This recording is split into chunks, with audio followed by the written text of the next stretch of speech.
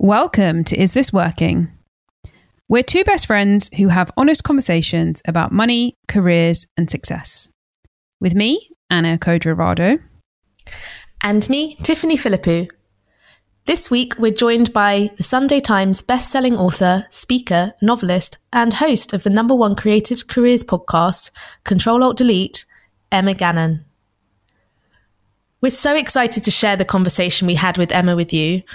We really drilled down into the many different and sometimes sneaky ways that self-sabotage can show up in our lives. And we also talked about how to overcome it.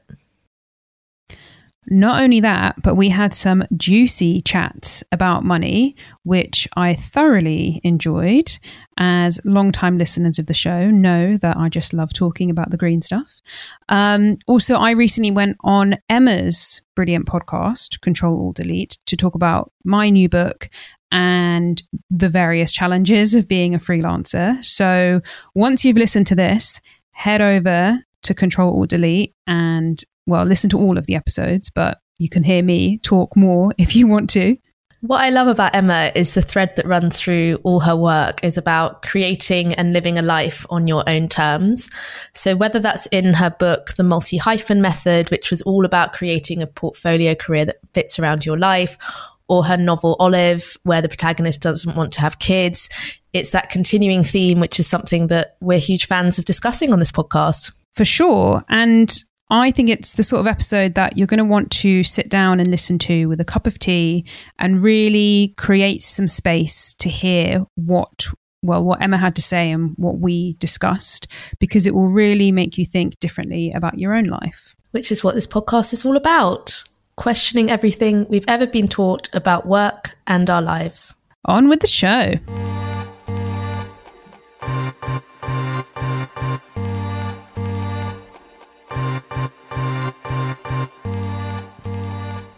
Hi, Emma. Welcome to the show. Hello. I love listening to your show, so I'm very excited to be on it. I might re-listen to this episode later. We do love re-listening to ourselves. So, you wrote a book recently called Sabotage: How to Silence Your Inner Critic and Get Out of Your Own Way. The story of how this book came to be, I think, is actually a really nice metaphor for the theme of the book, and actually a great example of how getting out of your own way can lead to great things. So can you start by telling us how the book came to be? Yes, so it's very much a personal book. I wrote it after I'd worked out a few things about myself, because I definitely am a firm believer that I don't know if writing a book while you're in the middle of your own stuff, your messy stuff, is good for you. I think Brené Brown always says that you need to process it first in private and then you can publicly try and share. So I basically self-sabotaged myself for years, and I split it up in the book in between 3 different things, or 4 actually: procrastination, perfectionism, inner critic, and fear of self-promotion. And I wanted to explore broadly what it is, but for me it was definitely the inner critic. Like, we all have one, but it was really starting to mess with me. And I think a bit of self-doubt is good, but when things start literally going wrong because you're kind of doing it to yourself, that is self-sabotage. So I basically interviewed loads of therapists under the guise of I'm writing a book. I know you guys have probably been there as journalists. You're like, I've got an excuse to interview top people in this field. And I basically cured myself of self-sabotage whilst writing this book. So I do feel passionately about the topic. And just to give like a specific example, it was around the time I really wanted to start writing fiction. And it was like an out-of-body experience where I just kept sabotaging what actually could have been quite simple. And yeah, I just wanted to kind of explore how hard it is, I think, to get out of your own way. What are some of the ways that self-sabotage actually showed up for you? So you've just talked about how you wanted to write a piece of fiction and that you were getting in your own way. What were you doing, and how did you stop doing that?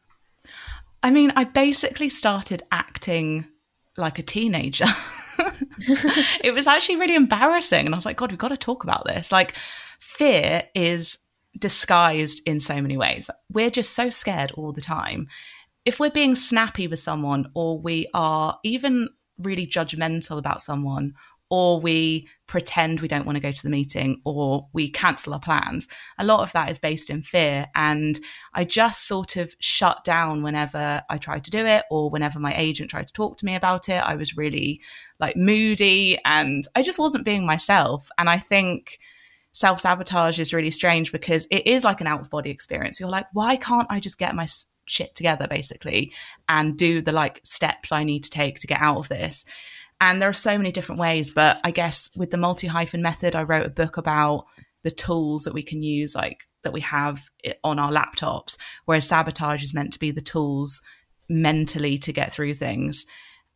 So it's silly things like I would maybe like drink a bottle of wine before, knowing that at 8 a.m. I had something really important on. I basically was trying to mess it up so I had an excuse. And this is what self-sabotage is. Well, there's lots of ways, but this is one where you kind of want something to blame it on. So people do this all the time with, they'll like do a presentation, but they'll do it hungover and kind of half-heartedly. And then people will be like, oh, that wasn't great. And you'll be like, yeah, well, I didn't even try. And so I think not putting our full effort into things can be self-sabotage. And we did a podcast episode about fear of success as well. And what's really clever about self-sabotage, as you've just said, is it can hide itself in ways that we kind of justify it to ourselves. So I'm working on at the moment this concept around the judge and like being very judgmental of other people, and how that's actually can be a sabotaging thing as well. And again, like, yeah, as I said, they can be so sneaky, all these little sabotaging things that we do. Are there any in particular that you find are sneaky and well hidden? Well, it's interesting because I guess the book really is about self-reflection, because like you say, it's so sneaky. And unless you unpick what you're doing, I mean, now I can see it in myself and I'm like, oh, you're doing that thing again.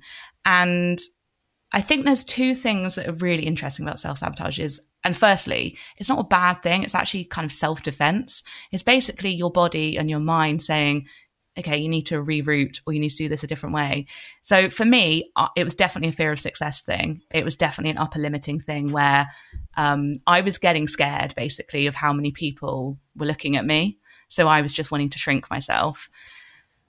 But on the other side, self-sabotage can actually occur when you're going down the wrong path.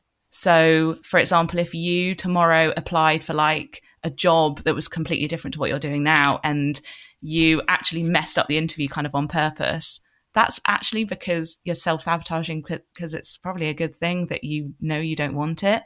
So it's complicated, and it's not just like you're self-sabotaging for one reason. There's so many layers to this. But reading the book and breaking it down, it's so fun being able to be like, oh, I'm doing that thing, stop doing that. Yeah, I actually really liked what you said about the saboteur, because through coaching training we've learned about saboteurs and how they're actually designed to keep you safe, and that and actually kind of befriending them, because you also talk about the being compassionate with your sabotage behavior. So definitely like acknowledging that they exist, they mean well, and which I quite like. It makes them a bit more friendly, and as you said, then we can be compassionate with them and then move on. It's true. And I've just read actually an amazing book called The Way of Integrity. It's Martha Beck's new book. And she's got such a great way of looking at things, because she basically says that whenever you're suffering, and that can be like mentally or physically, it is a kind of sign or a clue. Burnout, for example, is a clue that something isn't working. When you're feeling really down about a particular thought, that is basically a prompt for you to unpick that. And I know it sounds a bit too maybe optimistic and positive, but every time now I feel weird in myself, I just think, okay, this is an opportunity. Like what am I trying to be told here? And self-sabotage is definitely one of those things. But I almost think that's the key here, because when we think about this in a work context, we are actively taught not to be vulnerable, not to talk about our personal feelings, that there is a hard line between the personal and the professional. At least, I'm thinking about how the majority of people work. If you go into an office, because obviously it doesn't really matter how I'm behaving in my private sort of home office, but if you're going into any sort of traditional workplace or conducting yourself over email or communicating in whatever way in a professional context, it is supposed to be a place that doesn't allow for emotions to come into it. You know, this is just business. And so if we're thinking about our careers and how, if something comes up for us that feels uncomfortable, we're almost actively taught not to let that in. And it's hard even in our personal lives. You know, we're not taught at school that feelings come from the body and to listen to physical sensations and that the mind and the body are connected. None of this is taught. We're not encouraged to develop our emotional intelligence, and we're actively discouraged from doing so in a professional setting. So it can be really hard to listen to what we're trying to tell ourselves and then to act on it. And then, of course, all of this is coming at the backdrop of, well, work is inherently good. Any job is better than no job. Don't quit. So if you're sat there in a situation, in a professional situation, whatever you do, whether you work for yourself, whether you work for an employer, and you are finding that all this self-sabotage is coming up for you because actually you're trying to tell yourself that you're not doing what you're supposed to be doing, all of the messages around you are telling you to silence that voice. So, I mean, I don't even really have a question here, but my point is just that it's just really rough because all of these things can happen, and it can be really hard to kind of push through and actually listen to what the path that we're trying to put ourselves on. Totally. And something I learned in the book that really felt eye-opening to me was that we can self-sabotage ourselves by carrying on with something. And I can't remember his name now, the guy in the book who's a psychologist, but he was saying that it's called the sunk cost fallacy. So if you carry on in a job just because you're like, well, I've worked here for 10 years and I've trained to be a lawyer and I can't quit now, you kind of are self-sabotaging because you're not allowing yourself to move on. It's the same in relationships, the same with friendships. Sometimes we just have to quit things. And I'm kind of a bit of I think we should quit. I'm happily a quitter. There's so many things I've quit that people will never know about.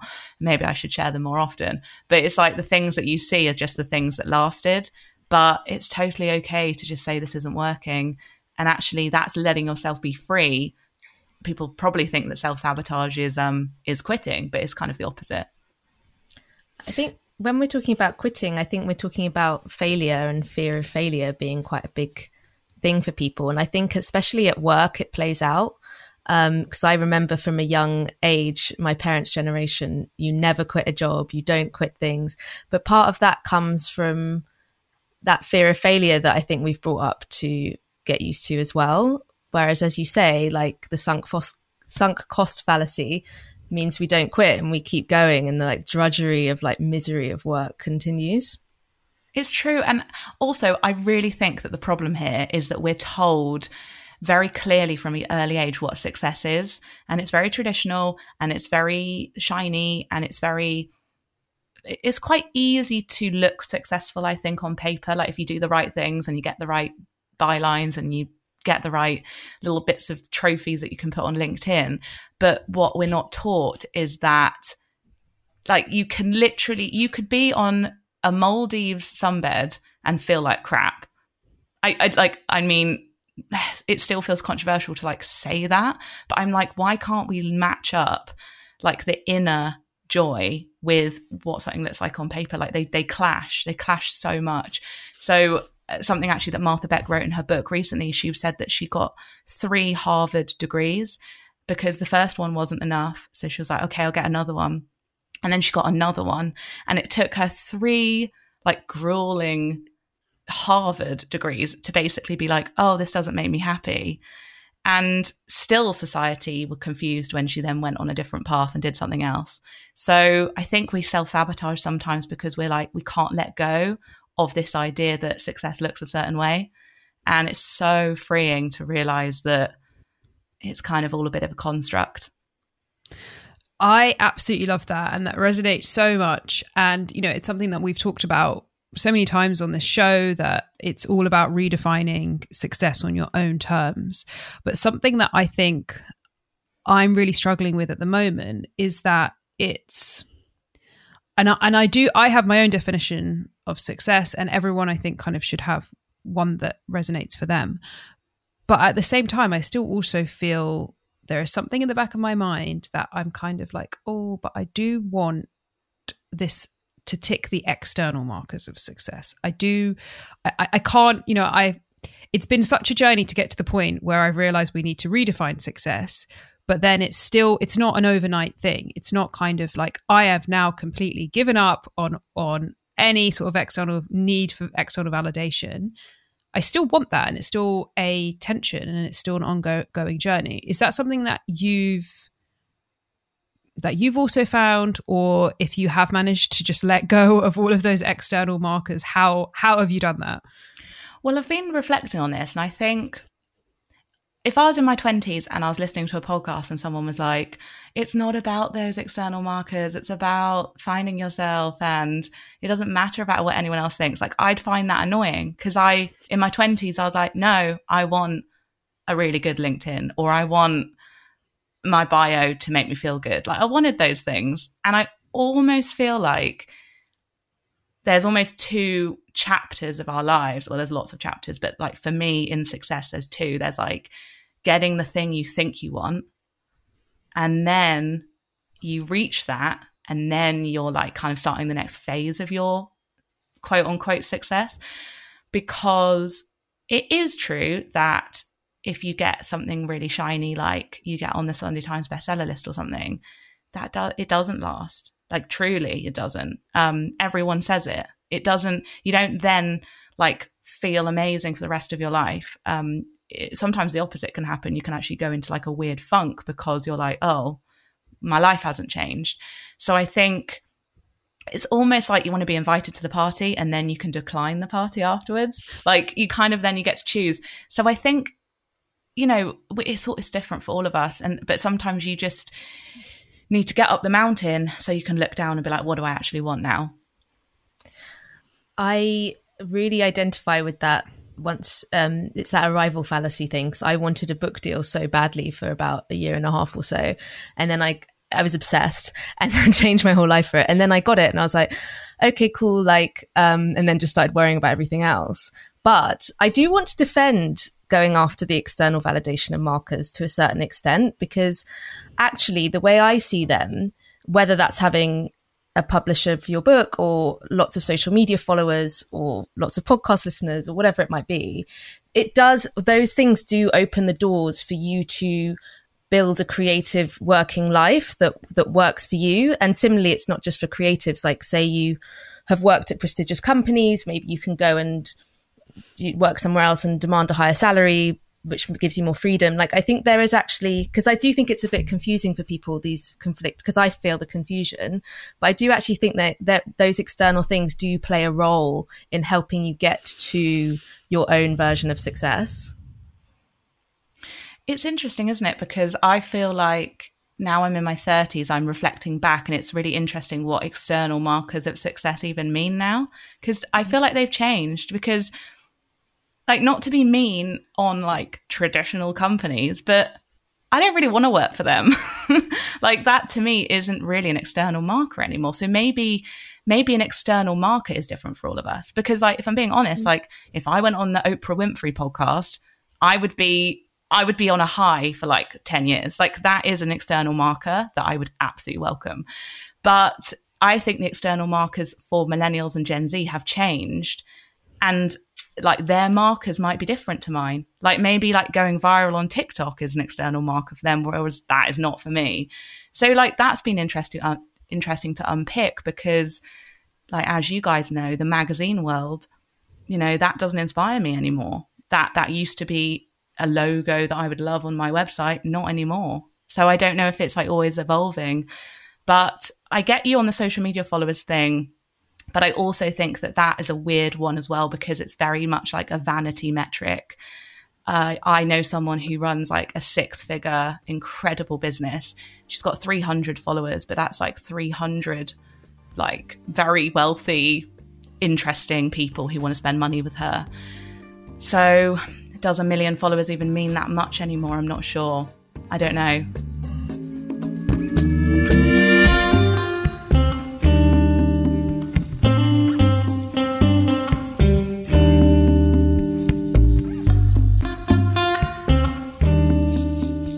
This episode is sponsored by Wild. Wild is a natural deodorant brand that has created an effective, long-lasting deodorant that is vegan, cruelty-free, and free of nasty chemicals and parabens. And it actually works. The packaging is sustainable and plastic-free and fits right through your letterbox. And the cases are made from aluminium, and the refills, which smell great, are home compostable too. You can customise the colour and choose from 5 scents and even personalise it with your name. We've been fans of natural deodorant for quite a while, haven't we, Anna? Yes, you actually are the one who converted me to natural deodorant, because I used to think I was too gross and sweaty to be able to use natural deodorant, but you taught me that you have to wait out a period of transitioning as all of those bad chemicals leave your body, and then the natural deodorant starts to work. And so ever since then, I've been on a quest for the best smelling natural deodorant, and now I found it with Wild. It smells great and it actually works. So go to Wild today and get yourself this natural, refillable deodorant that genuinely works. You can order by going to wearewild.com and you'll get 20% off your first order when you use the code IsThisWorking at checkout. That's wearewild.com and code IsThisWorking at checkout for 20% off. Thank you, Wild.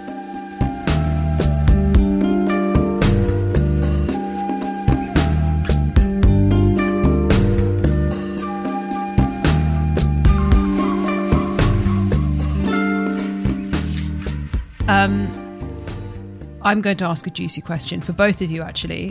What about money as an external marker of success? Because something that will always stick with me is a conversation that I was sort of semi-involved in, but more had overheard amongst mine and Tiffany's group of friends about who is the most successful person in the group.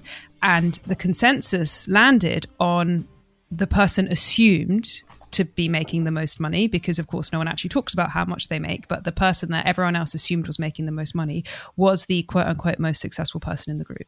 So what about money as an external marker of success? Well, I think it's interesting because if you're doing something that you really enjoy and then money comes later, so you're like, you've done the hustle and then suddenly like, you're like, oh my God, thank God I'm getting paid for this now. I've done a podcast for 5 years. Like, yes, yay, I'm getting money from it. That's very different, I think, from like people I see who I know who work 60-hour days. That's not a thing? 60-hour weeks and never sleep and look tired when I see them and hate their jobs, but they've got a lot of money, but they never get to spend it. And they never see their kids because they're working the whole time. Would I say they're successful, even though they can buy loads of cars and stuff? Not really. But money, the thing is, this isn't controversial, I don't think. Money does make you happy. Like, why do we go around saying money doesn't make you happy? Yes, it does. Money can buy you a garden and nice things and a fluffy towel and dinner with your friends. I think going around saying money doesn't matter is quite problematic. But scientifically, the research is saying that there is a cap on that. So I can't remember the exact figures. I interviewed Ruth Whitman about it. I think it was something around like 70,000 a year or something. It was like a high number. $75,000 dollars, 50, yeah, right. Yeah. So it's £50,000, yeah. Yeah, and that's really interesting because I think then it's breaking it down that you might not be happier. Apparently, like one warm blanket by the fire brings you joy, but like 20 blankets and 20 fires don't bring you 20 times as much joy. So yeah, money is an emotional topic for sure. I feel quite lucky in a weird way because of the way I've worked, because I come from startups, which are like low salary, potentially high reward. And then now I'm in the middle of a career change from like more startup consulting to more creative and writing. I had to take time off to do the book, etc. I've had quite up and down income, which is really unusual because most people just throughout their careers just earn more and more and more. And the problem with that, when you earn more and more and more, you just expand into your how much you earn and you spend more in your lifestyle. But in a weird way, I've been quite lucky, even though it doesn't feel that way when I can't afford certain things. But in having to do the up and downs, it makes you appreciate and kind of learn how to readjust, because the fear with money and success, by the way, I think, is we sit at our level being like, oh, I just want a little bit more and then I'll be happy. But then there are people who then will get there and then we're like, oh, I need a little bit more and a little bit more. And you're always going up and up. And it's just about knowing when it's enough is the real challenge. 100%. And I have always known what's enough for me. That is one really great thing. I feel like I know myself really well, because when I quit my job to go freelance, I knew what I needed every single month to be genuinely okay with, like, going out for some dinners, seeing my friends, buying like maybe one new outfit a month. Like I know what I want, and that's different, because it's like, yeah, I'm with you on that. It's a kind of never ending, but I know what I'm comfortable with. And actually it's a very freeing, really nice thing, because even though my career is going really well at the moment and I'm earning a lot more money than I did a few years ago, I actually know that if it all got taken away from me next year, because yeah, let's be honest, like, that's always a fear. There's always like a weird imposter syndrome with this stuff. Like, I'm not like, oh, that's what I'll make forever now. I'm like, oh God, better save. So I know that like my 25-year-old self was actually okay on an X amount. And that to me is like a very comforting thought, to know what I kind of can get by on and actually be quite happy. Oh, we're all blown away. No, I mean, no, I think that's kind of what, yeah, that's, I'm just thinking about it as I go. That's kind of what we're talking about. When you talk about the young self as well, I think about how low my salaries were and how I was probably at a similar level of no, probably not actually. I just remember like how far my money could stretch. Now I'm probably more frivolous, and I need to like make sure I'm not as wasteful, I suppose, because I'm not thinking about it as much. But I have photos of going on little mini city breaks and saving up my money and like knowing that I can buy a beer on that afternoon, and then going on my app and checking what else I can buy. And I look at the photos and I was happy. I maybe not happier than I am now, but genuinely the same amount of happiness. And I know that this sounds a bit woo-woo, but there is an exercise that you can do if you're feeling really freaked out about money, where you kind of have a bit of a meditation and you ask yourself, truly, have I got enough money in this moment? Because all you're doing is fantasizing and thinking. That's not reality. That's not real. So you thinking, how much money will I have next year, is actually taking you away from the moment you're in, where you do have enough. Most of us, most people listening to this podcast, I'm sure right now in this very moment have enough. That is something that I've heard that actually before, someone explaining that to me. And actually you can apply that to more than just money, but it's a really powerful exercise to do with when you're thinking about money. And it's something that I was doing a lot when I first started freelancing, because I just was not used to this concept of money coming in randomly throughout the month. I'd been working for such a long time in a job where I got X amount every month, regardless of what happened, getting paid for my input, not for my output. And it freaked me out making that adjustment. And I just had to kind of take a step back and say, all of my financial commitments that I have, can I meet them? Yes or no? If the answer is yes, then you are fine. To take this back a step, as we've been talking about success and different definitions of success, I just really want to hear how you define success for you, Emma. That's a good question. I think it's always changing. And I think my 20-something self had a very different definition of success, but I think fair play to her for wanting that. Now my definition has changed slightly, and I think it's always going to evolve. So it's like, I don't want it to be set in stone that this is my definition. But at the moment, my definition is being able to wake up when I want and Amen. go for like a Tuesday afternoon, I don't know, lunch outside, and to have my Fridays off and to earn good money doing what I love. And that's a little bit of a random answer for you. But what I mean by that, I suppose, is for me now, it is about some sort of balance and being able to give my time differently. So I think before I was in the hustle so much that I really did miss out on just random opportunities. If a friend was in the area, I wouldn't invite them in. I'd be like, I'm busy. Now I like the idea that I have more time for the people I love, basically. So working less is a success measure for me, and earning the same amount.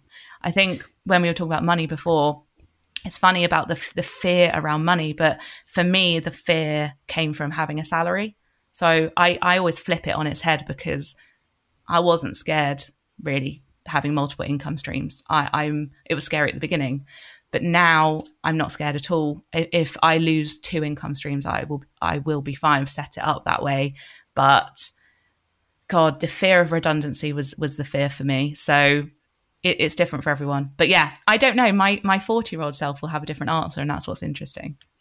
And I think that's really important, though. Maybe we need to make sure we ask this question: how do you define success right now? Because that really, everyone that we hear from who answer that question, the running theme is that it changes. And ultimately, if you are really going to define success on your own terms, you also have to be open to that fluidity. So I think that's really powerful, and it definitely feels like it resonates. I've basically given you my definition of success for like this week.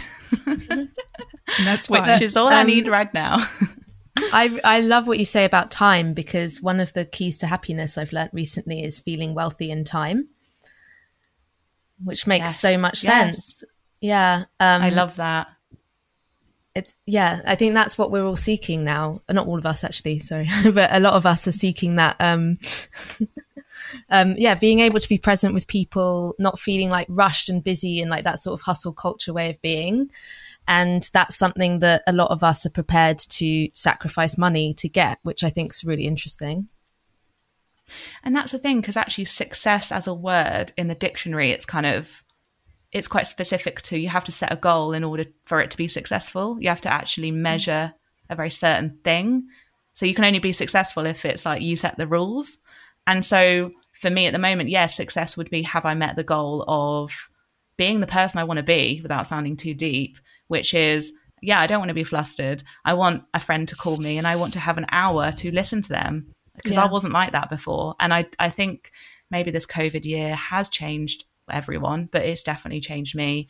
And if I can just do my work in a calmer way, honestly, that's kind of everything to me right now. Could I ask what time you wake up in the mornings? So this has actually changed recently, because I've just moved house and the blinds aren't great and the light comes in really early. So I've been waking up much earlier recently. So I used to be like, I will not speak to anyone before 9 a.m. Now I've been getting up at like 8, and it's quite nice. Do you use an alarm? I do, yes. And I was listening to Martha Beck on Oprah Winfrey's podcast. I'm sorry that I've banged on about them so much in this podcast, but they are so great at the moment. And they were saying they wake up naturally every day. And I was like, I'd love that. I mean, they're in their 50s and 60s, I think, now. But they said that as animals, because we are animals, we are meant to actually wake up more naturally than we do. Because most animals on this planet, they just, like a dog, just wakes up when it's ready to. And I would love to get to the point where I can wake up naturally. That's what Anna and I do. Yeah, this is Tiffany's whole MO. Is waking up so do you, an alarm clock. You don't set any meetings? No. When I went to bed, so most of my meetings I do in the afternoon, but when I went to bed last night, because we're recording this in the late morning, I was like, do I need to set an alarm for this just in case? But I started waking up much earlier when I started waking up naturally, and when the beginnings of my day were better. So it's much easier to get out of bed if the next activity is to go and get a coffee and read in bed versus get ready, get on the tube, etc. So it really changed my life, and I'm a big fan of waking up naturally. So that's why I have a hack for anyone who would like to live the no alarm club but can't because for whatever reason. I highly recommend getting one of those sunrise alarms, because they wake you up in the nicest possible way rather than having your phone go off like a bomb. The best way I can describe the effect of I have the Philips one that just it gradually lights up. Yeah, it gradually lights up and also plays bird songs. The best way I can describe it is, you know, when you get woken up by your phone alarm and it jolts you right in the middle of a dream, right at the bit where you need to find out what happens at the end of the dream. Since I've been using, when I do have to wake up with an alarm, that I use this sunrise alarm. Whenever I use it, my dream gets wrapped up and then I get woken up, because it's waking you up gradually. So it's, rather than jolting you in the middle of whatever it is, the deep sleep, it wakes you up naturally. So a big plug for, wish we would sponsored by Philips Lights, but we are not. But big plug for any of those alarms that wake you up naturally is sunrise, because it's the closest thing to mimicking being woken up naturally. I think a lot of sabotage happens around waking up, where when you set an alarm for a certain time, even if you naturally wake up earlier, normally you go back to sleep or you stay in bed. Or I used to snooze a lot, so I'd wake up feeling rubbish. And so I actually think a lot of sabotage happens first thing in the mornings that starts our day off in a really rough foot. Totally. I will extend that, though, to say the sabotage actually happens the night before. And I've recently discovered this thing called revenge procrastination, or procrastination revenge bedtime. I can't remember the order of the I word. read about that. Yeah, where because you feel like your day has been taken away from you with all of the other obligations you have to meet, you stay up late even though you know you shouldn't, because you just want to reclaim your me time.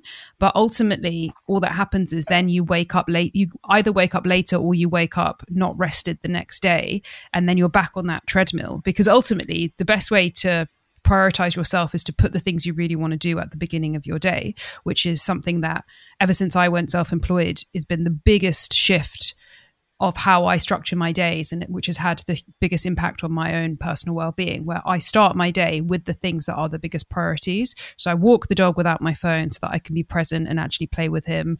I do my workouts. I eat a nice breakfast. I do all my journaling, and all my woo-woo stuff happens first thing in the morning.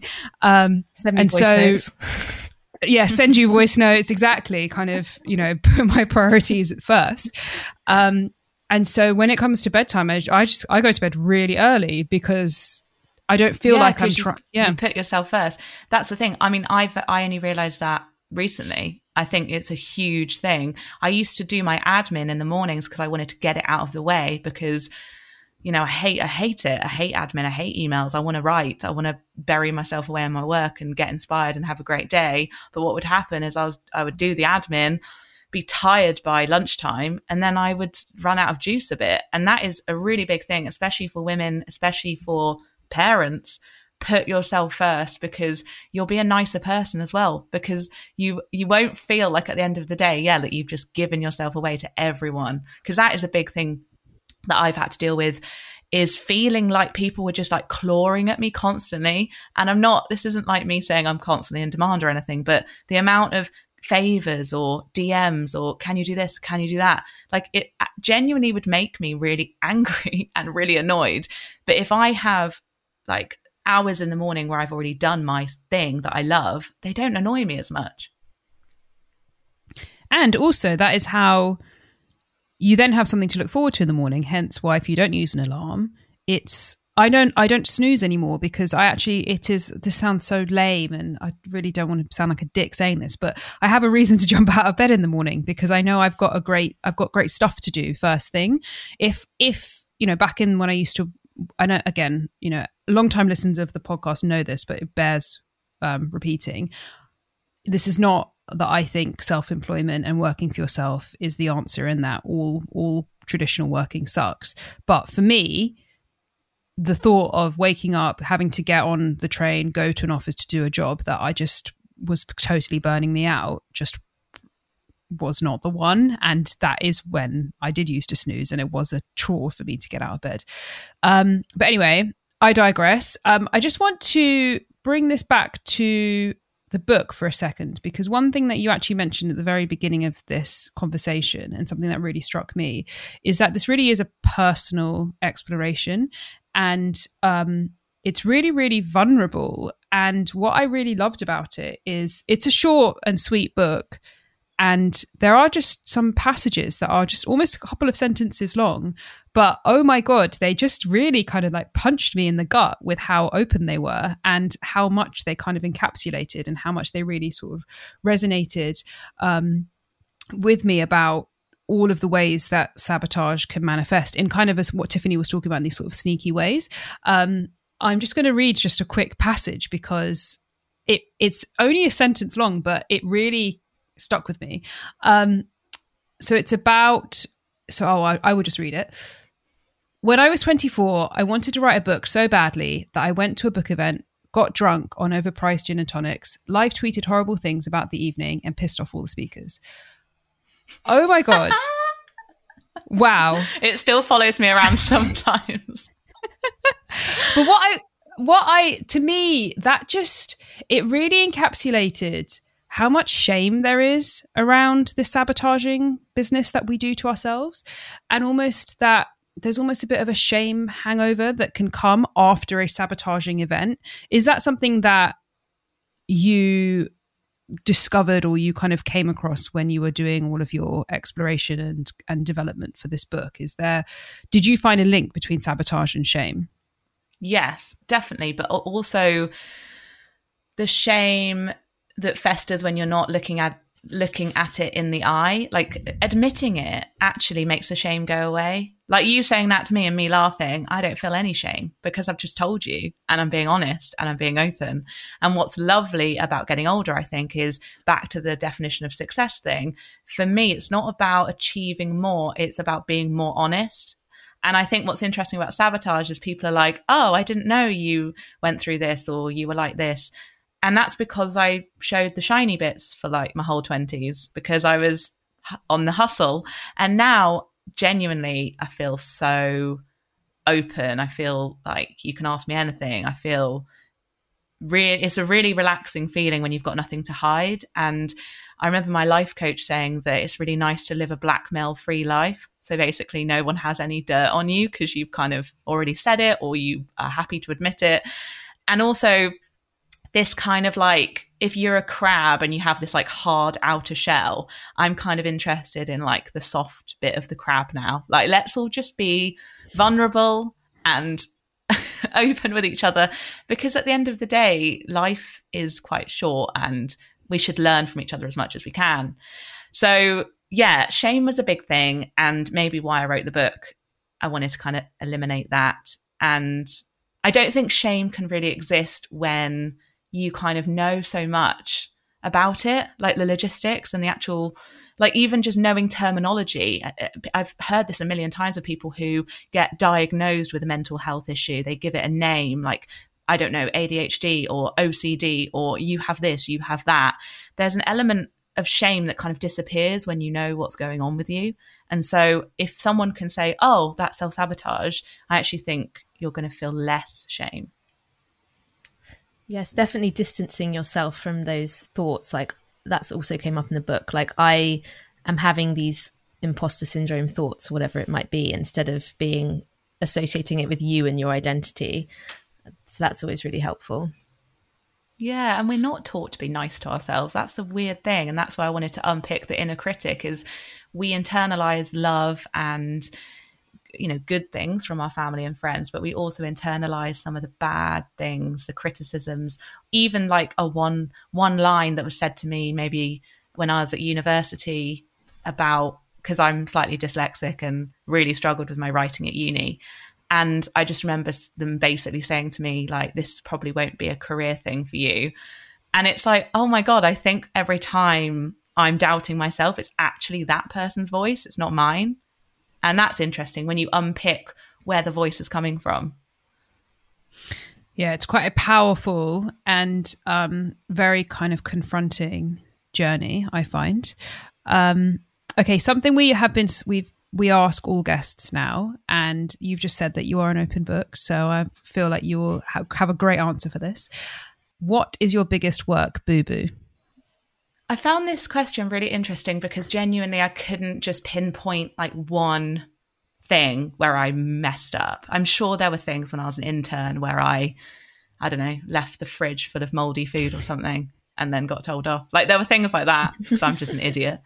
But when it comes to work boo-boos, genuinely, they've all stemmed from taking advice from people.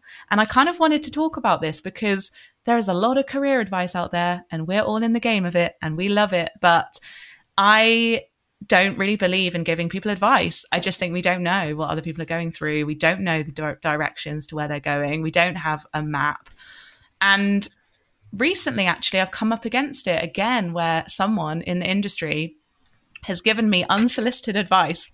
And they basically were like, I think you need to do this with your brand. And I think you need to overhaul this side of your career. And I think like this would be really good for you. And maybe you should do this with your books. And I was like, oh my God, if I listened to any of this, I would go completely off the tracks because no one knows what's best for me apart from me. And I think that's why when the multi-hyphen method came out and people started kind of treating me like a career coach, I kind of felt a bit allergic to it because I don't know. I don't know the answer to anyone's problems, unfortunately. I don't even know the answers to mine most of the time. So yeah, I just wanted to bring that up, I guess, that any wrong directions I've taken or any awful things have come from taking outside advice. This is why I'm loving asking this question, because the answers are so rich and helpful, I think, and also just really show also what all of us understand as a mistake as well. For me, when I answered this question, it really was about how cringe what came up is my own fear of getting in trouble, basically. So it's very interesting. Yeah. The other interesting thing about the advice thing, because that's a coaching, because I've been through my coaching training now, that's a coaching principle around how the client they know what's best for them. You hold them as creative, resourceful and whole, and the answers lie in them. And it's interesting because I remember at school, there's like a career advice, whatever it's called, like a department, and it's a very top down, the concept of career advice, and someone's going to tell you how to do your CV and everything.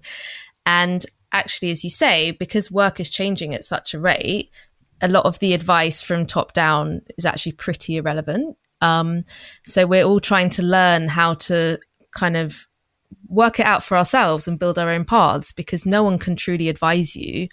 And the tension I have when I start with new coaching people is they come to you because they kind of want you to tell them what to do. And there's this really uncomfortable thing where you're like, so I know you've had coaching, Emma, where there's this uncomfortable thing where you're like, no, I'm not going to give you the answer because that's not going to help you.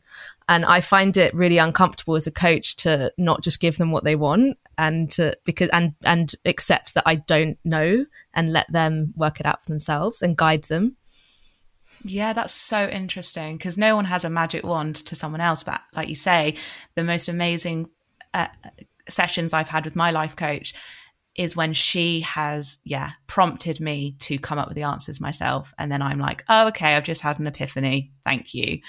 And it's really, really useful. And back to self-sabotage as a theme, I think when we're not listening to ourselves, that's when we self-sabotage. Because whenever anyone asks me, like, what would you say to your younger self?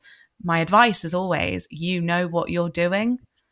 And I have known what I have known all this time. It's just that I've got in the way every now and again.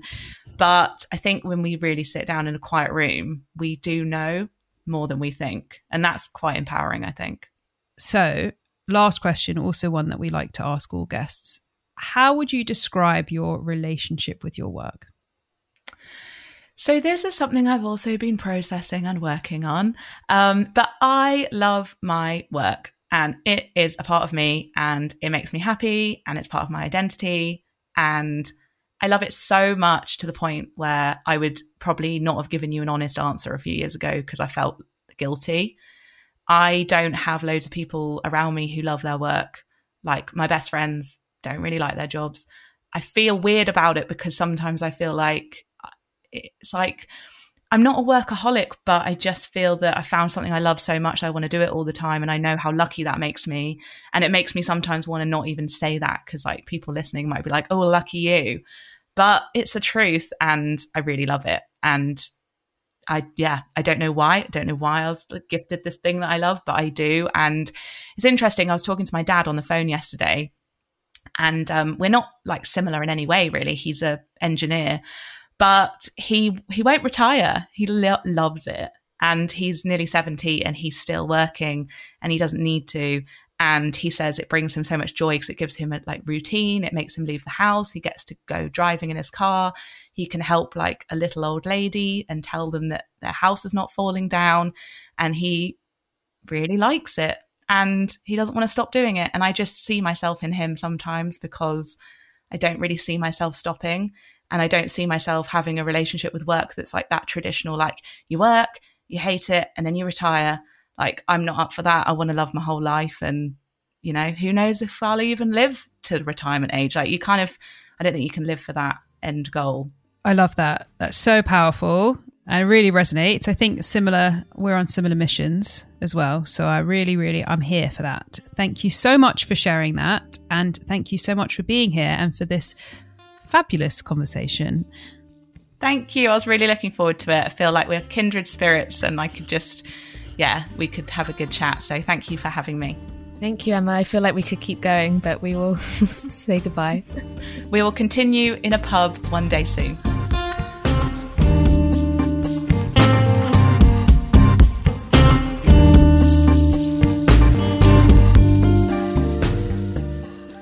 Thank you to Wild for sponsoring this episode.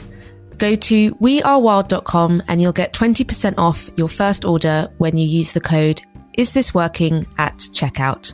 Thank you, Wild.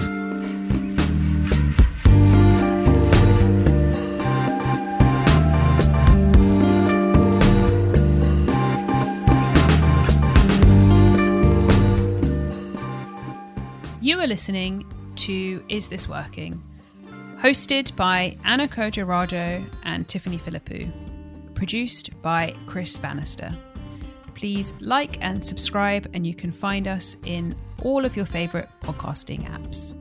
And also, just a quick note before we go to let you know that we are now giving talks at companies. So if you would like to hear us live at your workplace, email us at isthisworkingshow@gmail.com and we will send you something that you can pass along to your head of people or HR department. Thanks very much.